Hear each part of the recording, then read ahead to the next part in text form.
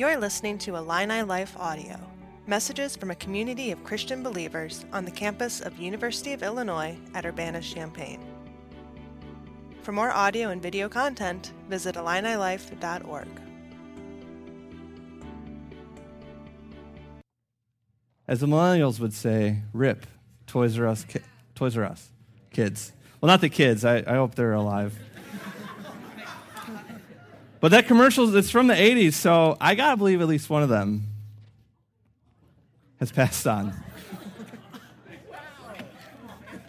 Well, the moms are here. I got to say something awkward at least once, so let's get out in the front.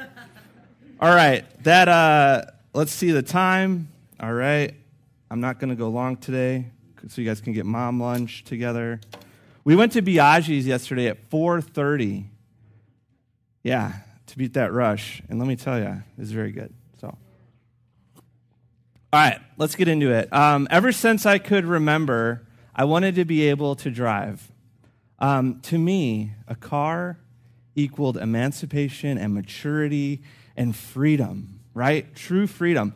No longer would I be forced to take that stinky CTA bus in Chicago or be limited by how far I could pedal my bicycle.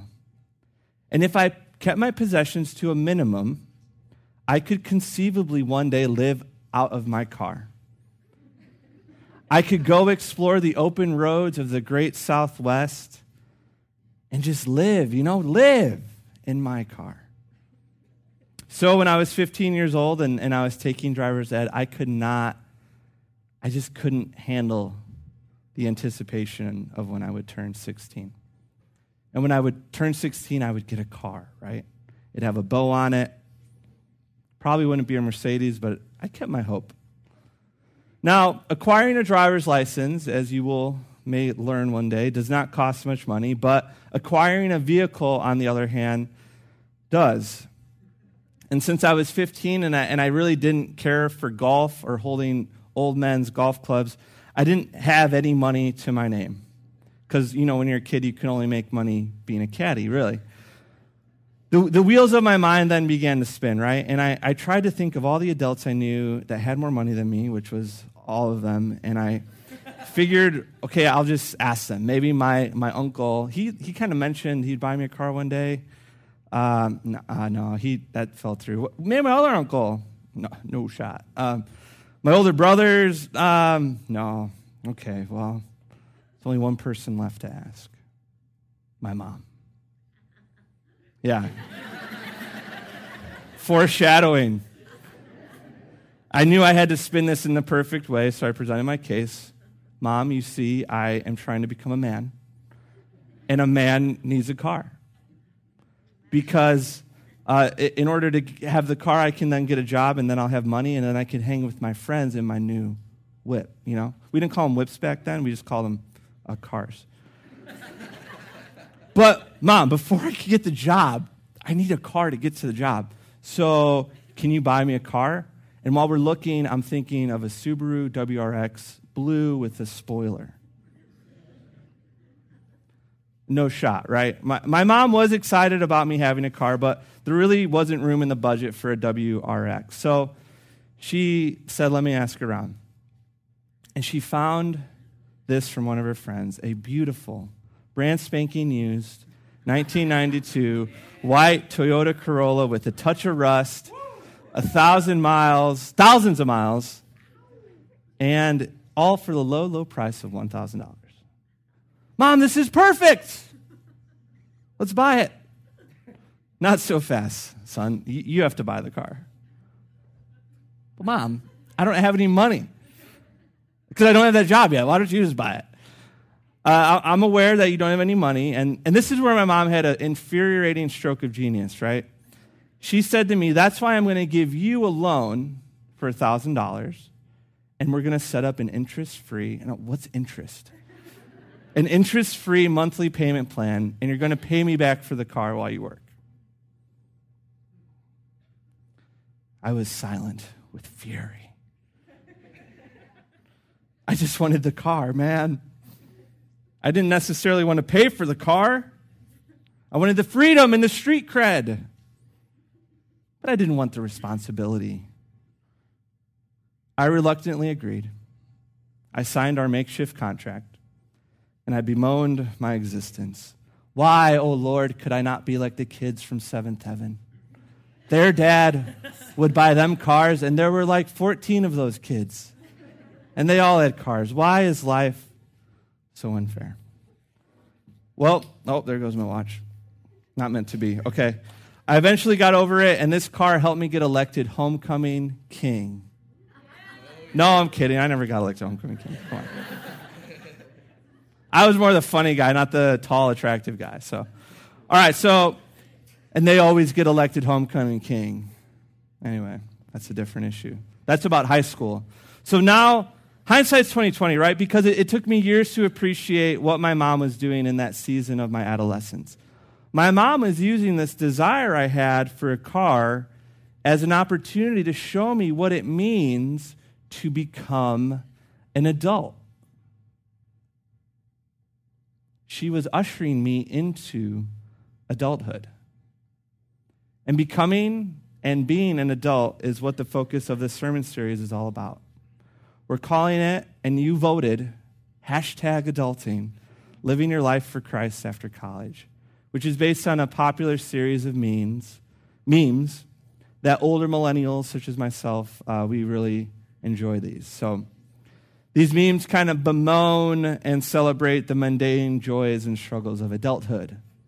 Paying bills, filing taxes, going to work for 2 days in a row.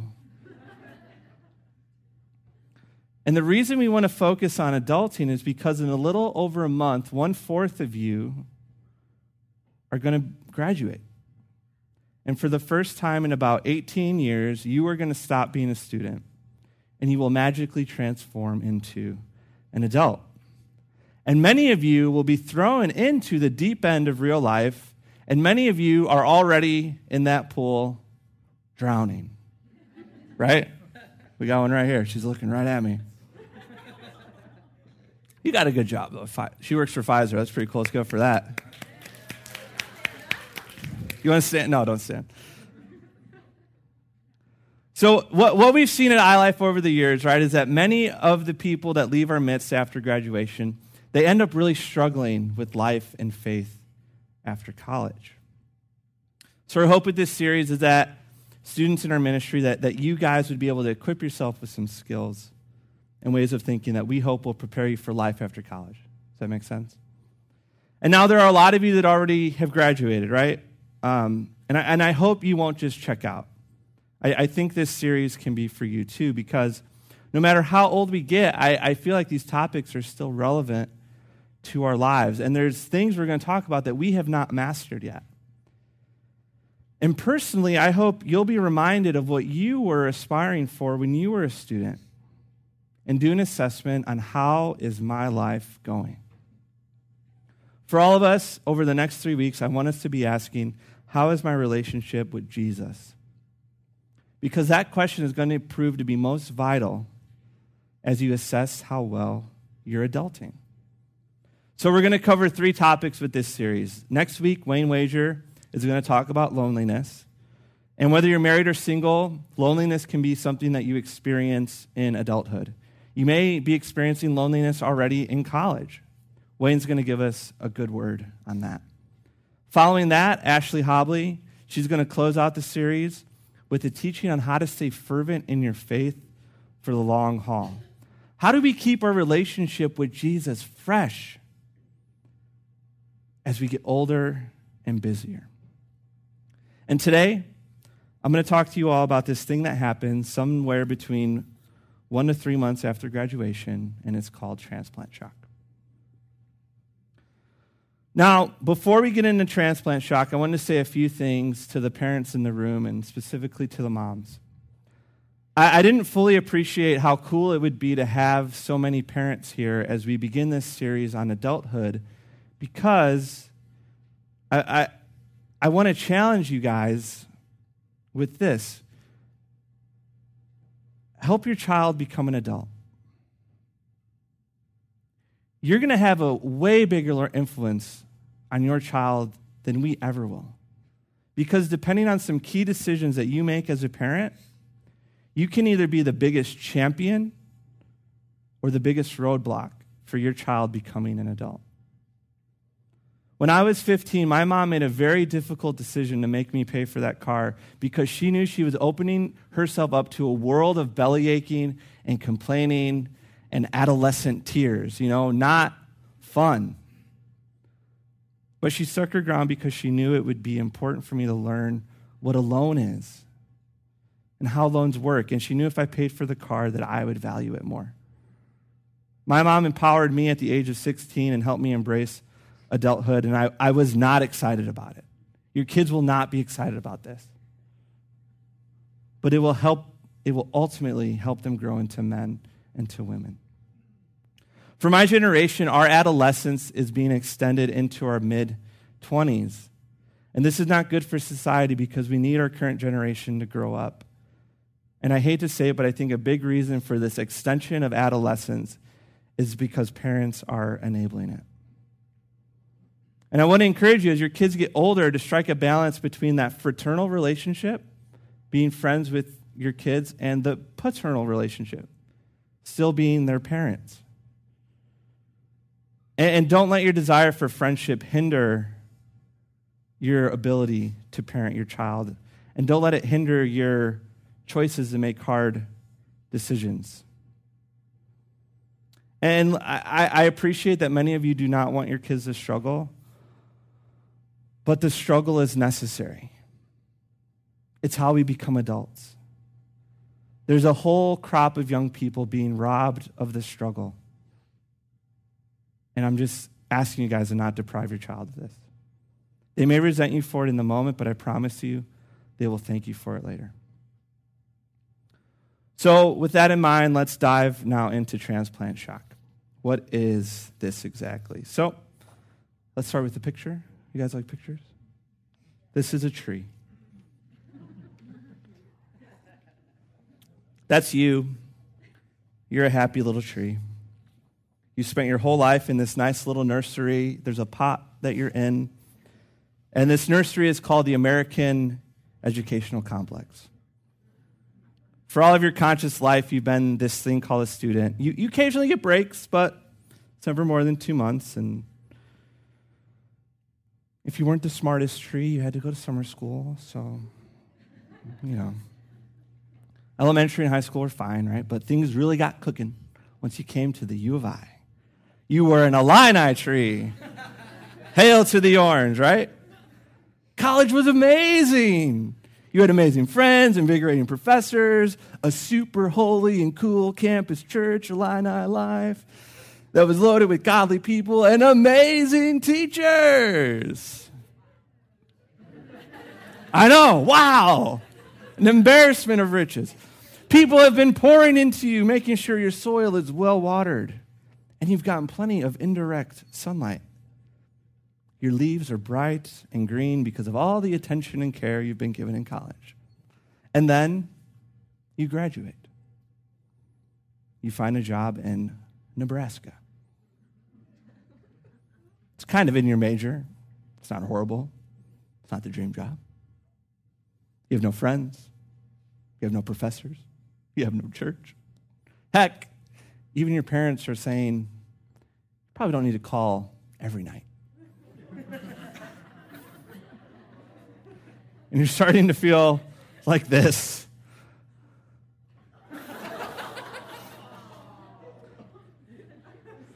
Your leaves are beginning to lose color. You feel isolated, you're disappointed, and you're in shock.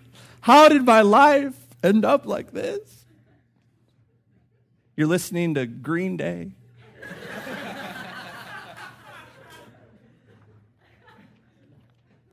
Now, with real trees, right, transplant shock occurs for a multitude of reasons, but most of the time a tree won't take root in a new place because it doesn't have the right soil. It doesn't have adequate sunlight or water. Or a lot of times for little saplings, they won't take root because they don't have any support holding it up, and they get blown down by the wind. Now, for humans, transplant shock happens because they never get adequately rooted in their new community. And some part of them, usually their idealism, ends up dying. An unfortunate reality of my life as a campus missionary is that every year we send off about 1/4 of our church community, and year after year I hear stories of people moving away, struggling in their walk with Jesus, and ultimately deciding to leave the faith. And it's these stories of people leaving their relationship with Jesus that is motivating this series for me, because I don't want any of you to walk away from him today or after college. But life is hard, and the temptation is real. And full disclosure, right, transplant shock is by no means the only reason people walk away, but it is a big reason, and it's reason enough that I think we need to spend some time intentionally preparing for it.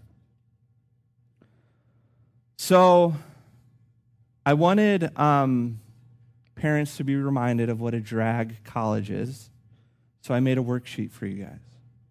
And some of you didn't get the worksheet, so if you could just raise your hand, we're going to hand some out if you need one. It's fun. It's a good time worksheet, trust me. You'll like it.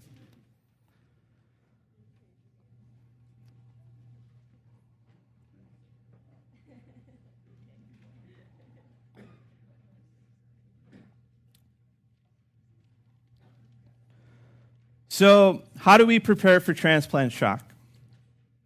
The main thing I think you can do is to know that it's coming. I think when I was 22 and fresh out of college and stuck on the struggle bus, I wish that one of my advisors or one of my teachers would have told me how different life would be. Working from 8:30 to 5 p.m. with a lunch break where you kind of microwave a lean cuisine, compared to the glorious schedule of college, block scheduling, and the good food at Ike that you're probably sick of, but it is much better than a lean cuisine, you know? I wish someone just would have told me it's harder. And maybe they did, and maybe I didn't hear them, but I just wanted to say it here. We'll have it recorded. Life is hard after college. It's true. There's no homework, unless you're a teacher, and then there's nothing but homework. But there's something uniquely exhausting about the 40-hour work week. And that's if you're in one of those mystical careers where you only work 40 hours. All the adults are like, mm-hmm. So let it be said, life after college is hard, and I believe that by knowing this, you're going to be a little more prepared for the shock that comes with being transplanted. Now, as you transition into adulthood, you're going to notice that you experience this shock in different facets of your life, right?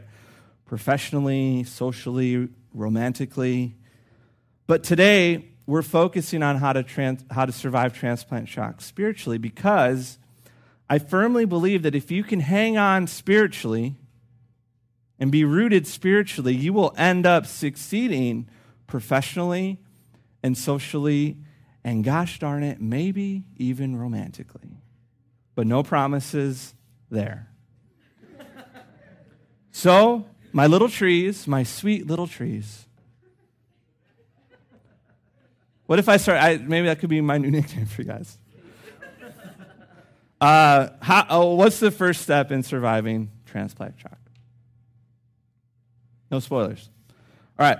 So this may seem obvious, right? But if you remove a tree's access to water, it will eventually die. Trees can't live without water. In addition to water for photosynthesis, I've always struggled with that. Photosynthesis. In order for that to occur, what else does a tree need besides water? Yes. Good job. You took AP biology. What do humans and trees have in common? We need water and we need sunlight, or else we also end up dying. Now, I know there's going to be some of you that are like, well, I think you could live without sunlight, actually. Because it's not vital, but here's the deal. I kind of went on a Google tangent. It's true, you could survive, but your bones would get so brittle from the lack of vitamin D and A, you wouldn't be able to walk, and then you'd die. And probably before that happened, you would starve to death because the darkness killed all the food and animals. So you can't live without light or water, right? Both trees and humans need them. So, knowing that, listen to what Jesus says about himself. I am the light of the world. Whoever follows me will never walk in darkness, but will have the light of life. Let anyone who is thirsty come to me and drink. Those are both from the Gospel of John. And in those sentences, Jesus describes himself as both light and water because he knew a relationship with him was vital for a human's existence. There is no life apart from a relationship with Jesus. With that in mind, the first step to surviving transplant shock is to get lots of sun and water. Said another way, saturate your life with Jesus Christ, because no matter how great or terrible your job is, or your new city, or your crummy apartment, a deep relationship with Christ can make sense of all of it. And with my experience, when people walk away from Christ after college, they are literally walking away from him. And they remove themselves from the source of life, their sun and their water. And slowly but surely, their faith began to shrivel up and die. Now, one of the best ways to get sun and water is to spend regular time praying, which we believe is talking and listening to God, and reading through his word. But those are pretty individualistic acts. Those are things you do on your own time. So another way to place yourself in the path of sunlight and rain leads us to step 2. Now, when you plant a tree, if you've ever planted a tree, which is #adulting, right? Planting trees. A lot of times you'll see people attach rope and stakes to the tree to help support it. This protects it from the wind mainly and provides stability as the tree finds its footing.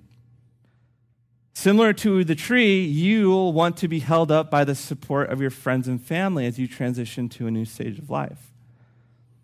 I think for some reason people forget that the body of Christ is comprised of people. And people will say stuff like, I have a relationship with Jesus, but I'm not interested in the church. But his body is the church. It's called the body of Christ. His people make that up. And you can't pick and choose between Jesus and his church. They're kind of a package deal. It'd be like saying, I want to be friends with you, but I don't want to be friends with your wife. I think she's pretty cool, but because the church is Jesus' bride.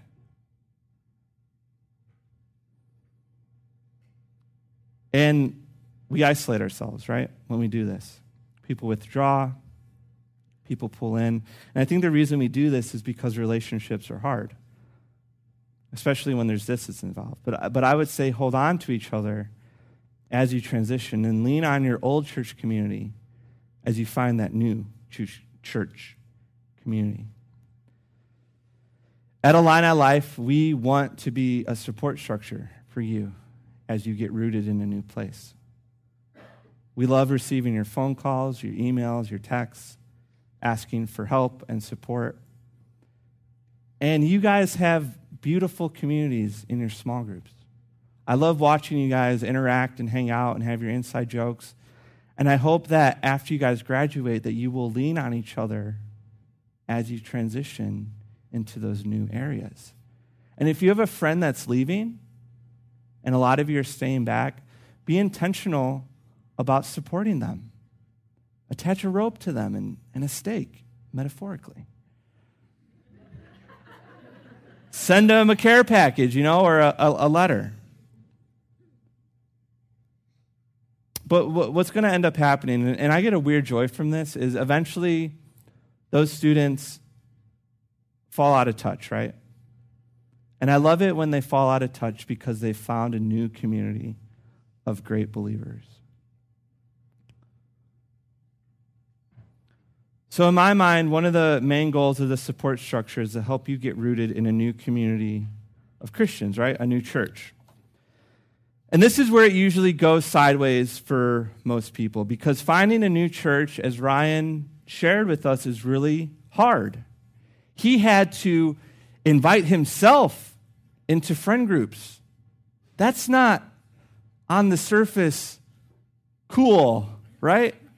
He's laughing. We could laugh at him. I had the same experience when I was living in Chicago of being like, no one wants to hang out with me. What's wrong with me?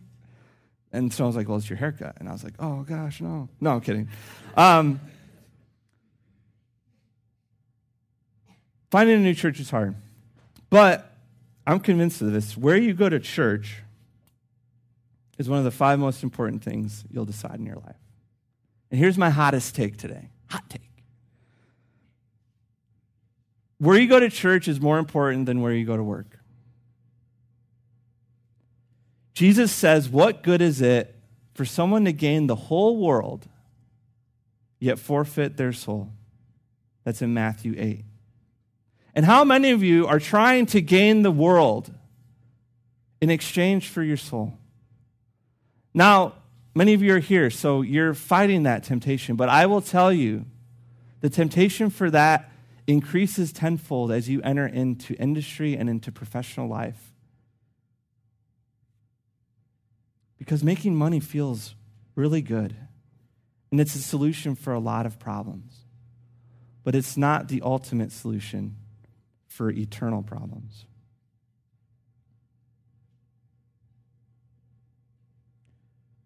So if what church you go to is one of the 5 most important things in your life, I would exhort you guys to prioritize it. I think the most important thing is who you're going to worship and follow. That's Jesus ultimately, right? I think secondly, you have a decision. Do I want to get married or not get married? After that, if you succeed, do we want to have kids? Do we not want to have kids? And I think as you're building that identity and building your family, whether it's as a married person or as a single person, where you go to church is going to prove crucial for how your life is going to go. And where you worship and live and believe will inform how you work. And if you are finding a job in a place where you cannot find a church, I would encourage you to reconsider moving there. Because what profit is it to you to gain the world, yet lose your soul?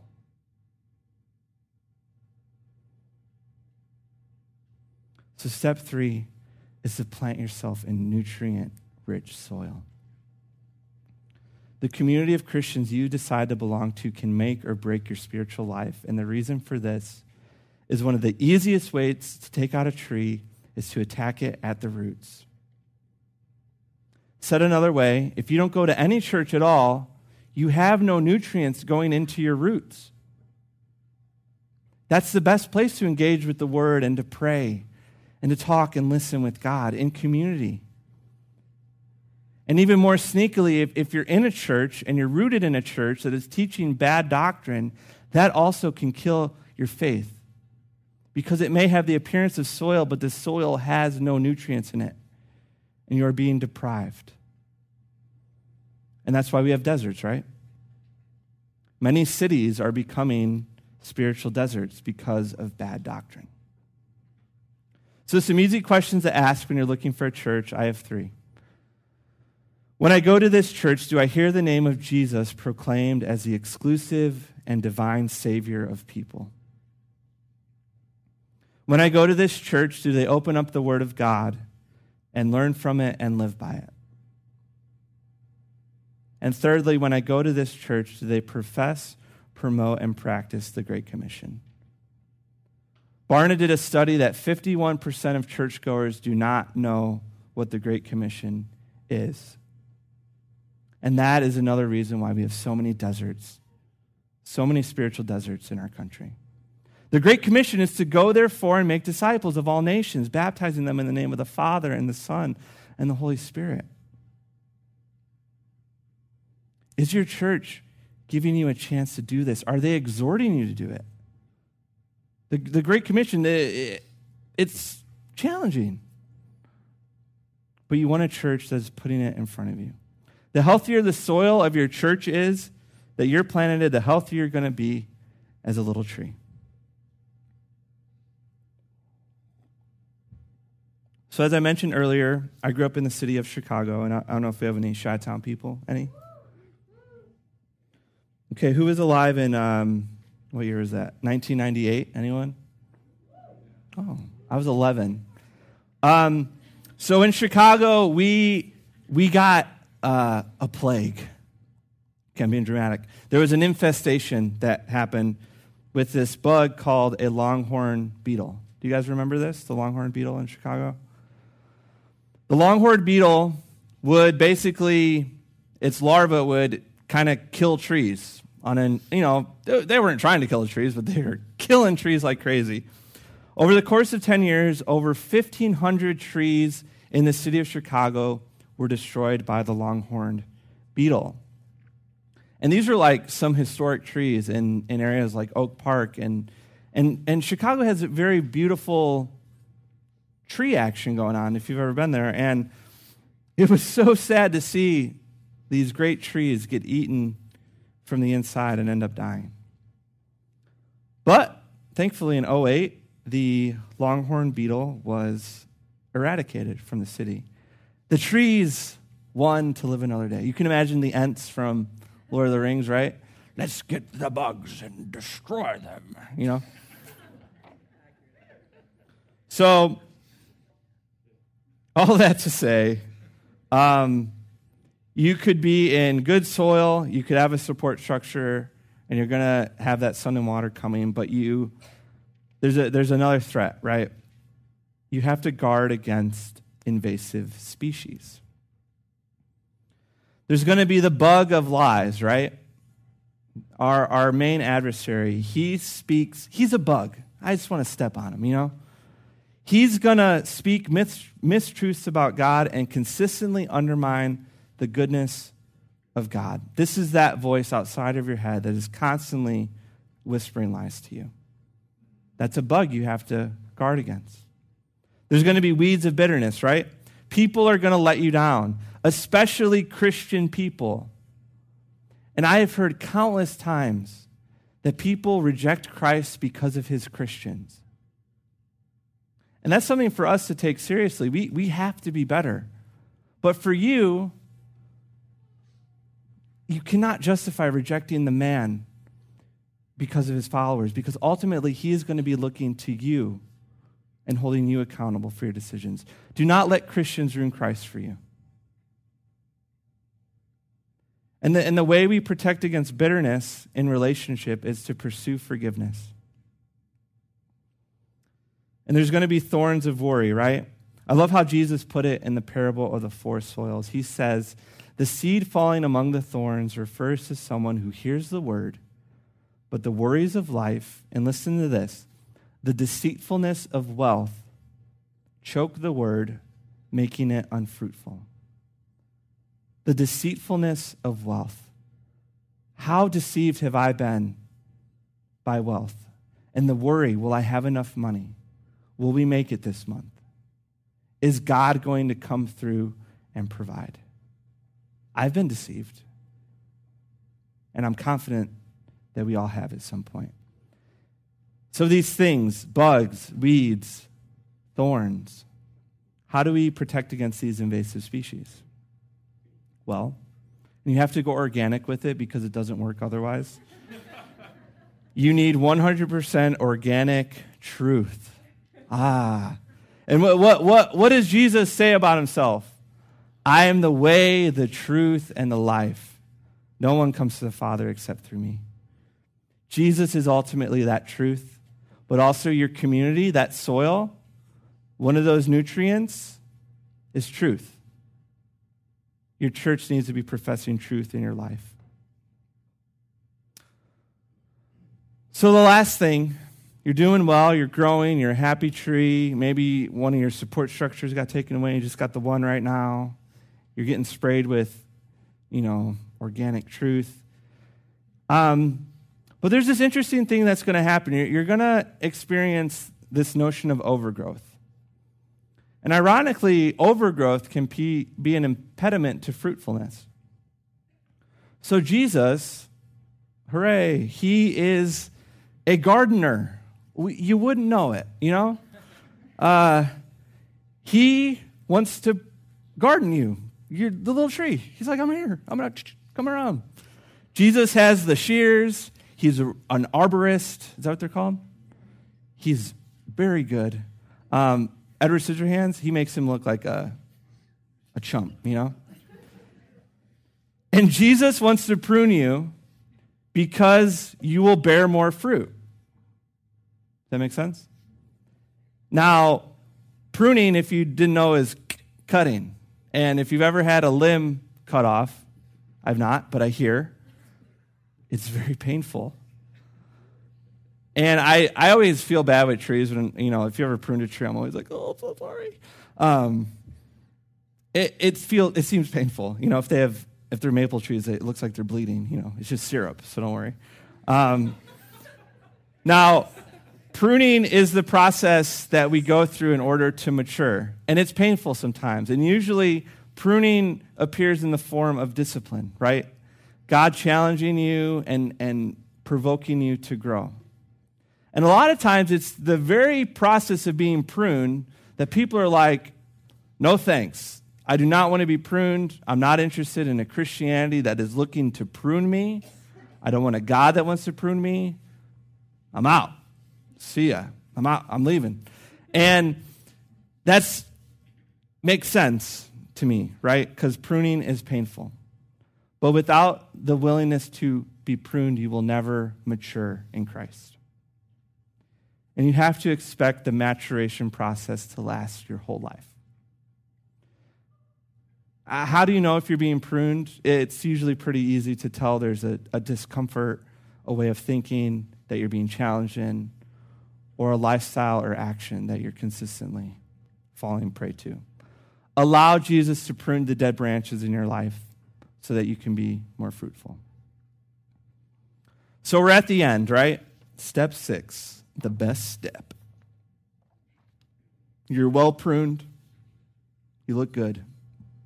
If I were pruned, I'd want to look like a dog, personally. So it'd be like a tree trunk and then a puppy. Have you guys seen Edward Scissorhands? You have no idea what I'm talking about? Okay. Rent it. It's strange. So you're well pruned. You've been sprayed with organic truth, 100% organic. You're deeply rooted in healthy soil. You got a great church. You moved on from your support structure. You got new friends that are supporting you, and you're supporting yourself because you're so deeply rooted, and you're regularly praying and reading the Bible yourself and in community. So what happens next? Well, you bear fruit. Pretty cool, right? It just kind of happens. I don't totally know, but I see it happening. And do you guys know those whirlybird things? Those little, where'd it go? Pop it up, Maddie. The next slide. You guys know those guys? I hate those guys. They get everywhere.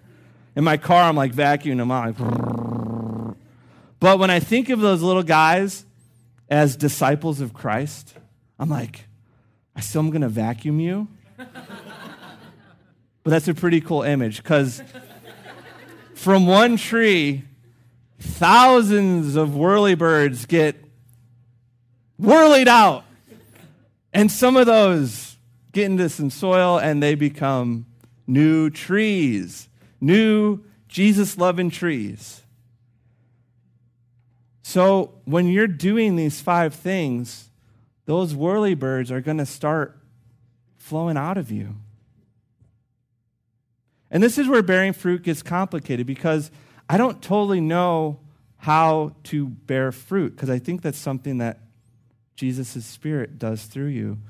But I know that if you do these 5 things, be pruned, guard against invasive species, be in nutrient-rich soil, have a support structure, get sun and water, I know if you do and prioritize those 5 things, the fruit will come. Many a forest was growing from whirlybirds, and the same is true of the body of Christ.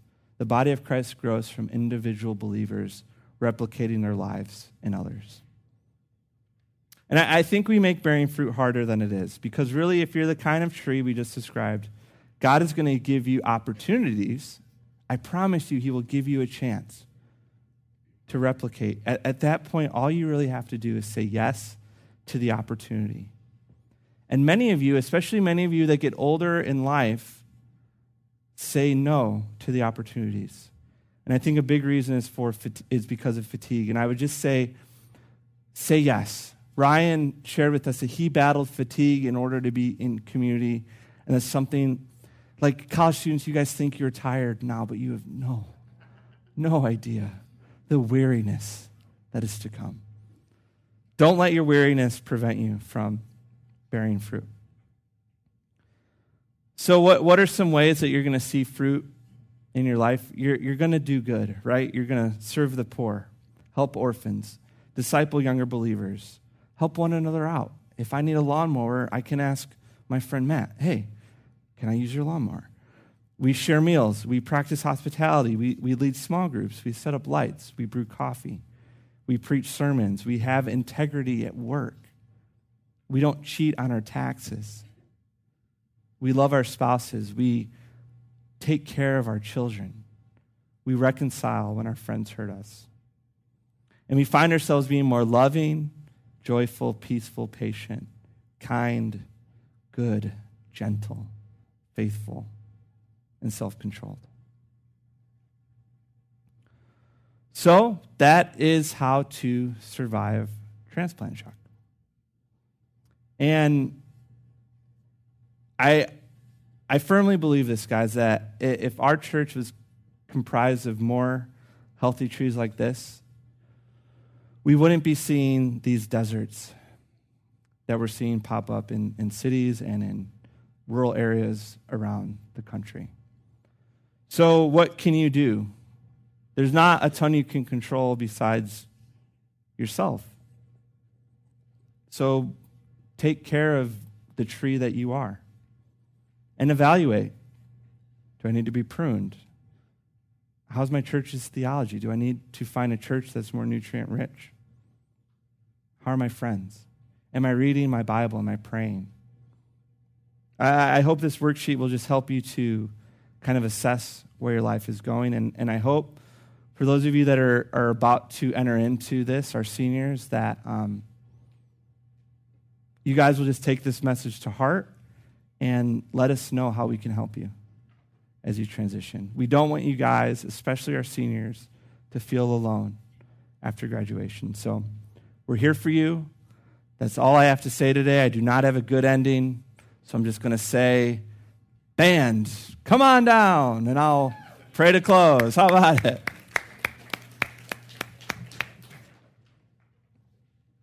So if you could turn these in, we'll grade them and get them back to you. My TAs are very lazy, so it'll probably take me a week to grade these. But, no, I'm just kidding. Okay, you ready? Yeah. I'll pray, play a little dramatic background music. So would you guys stand and we'll pray?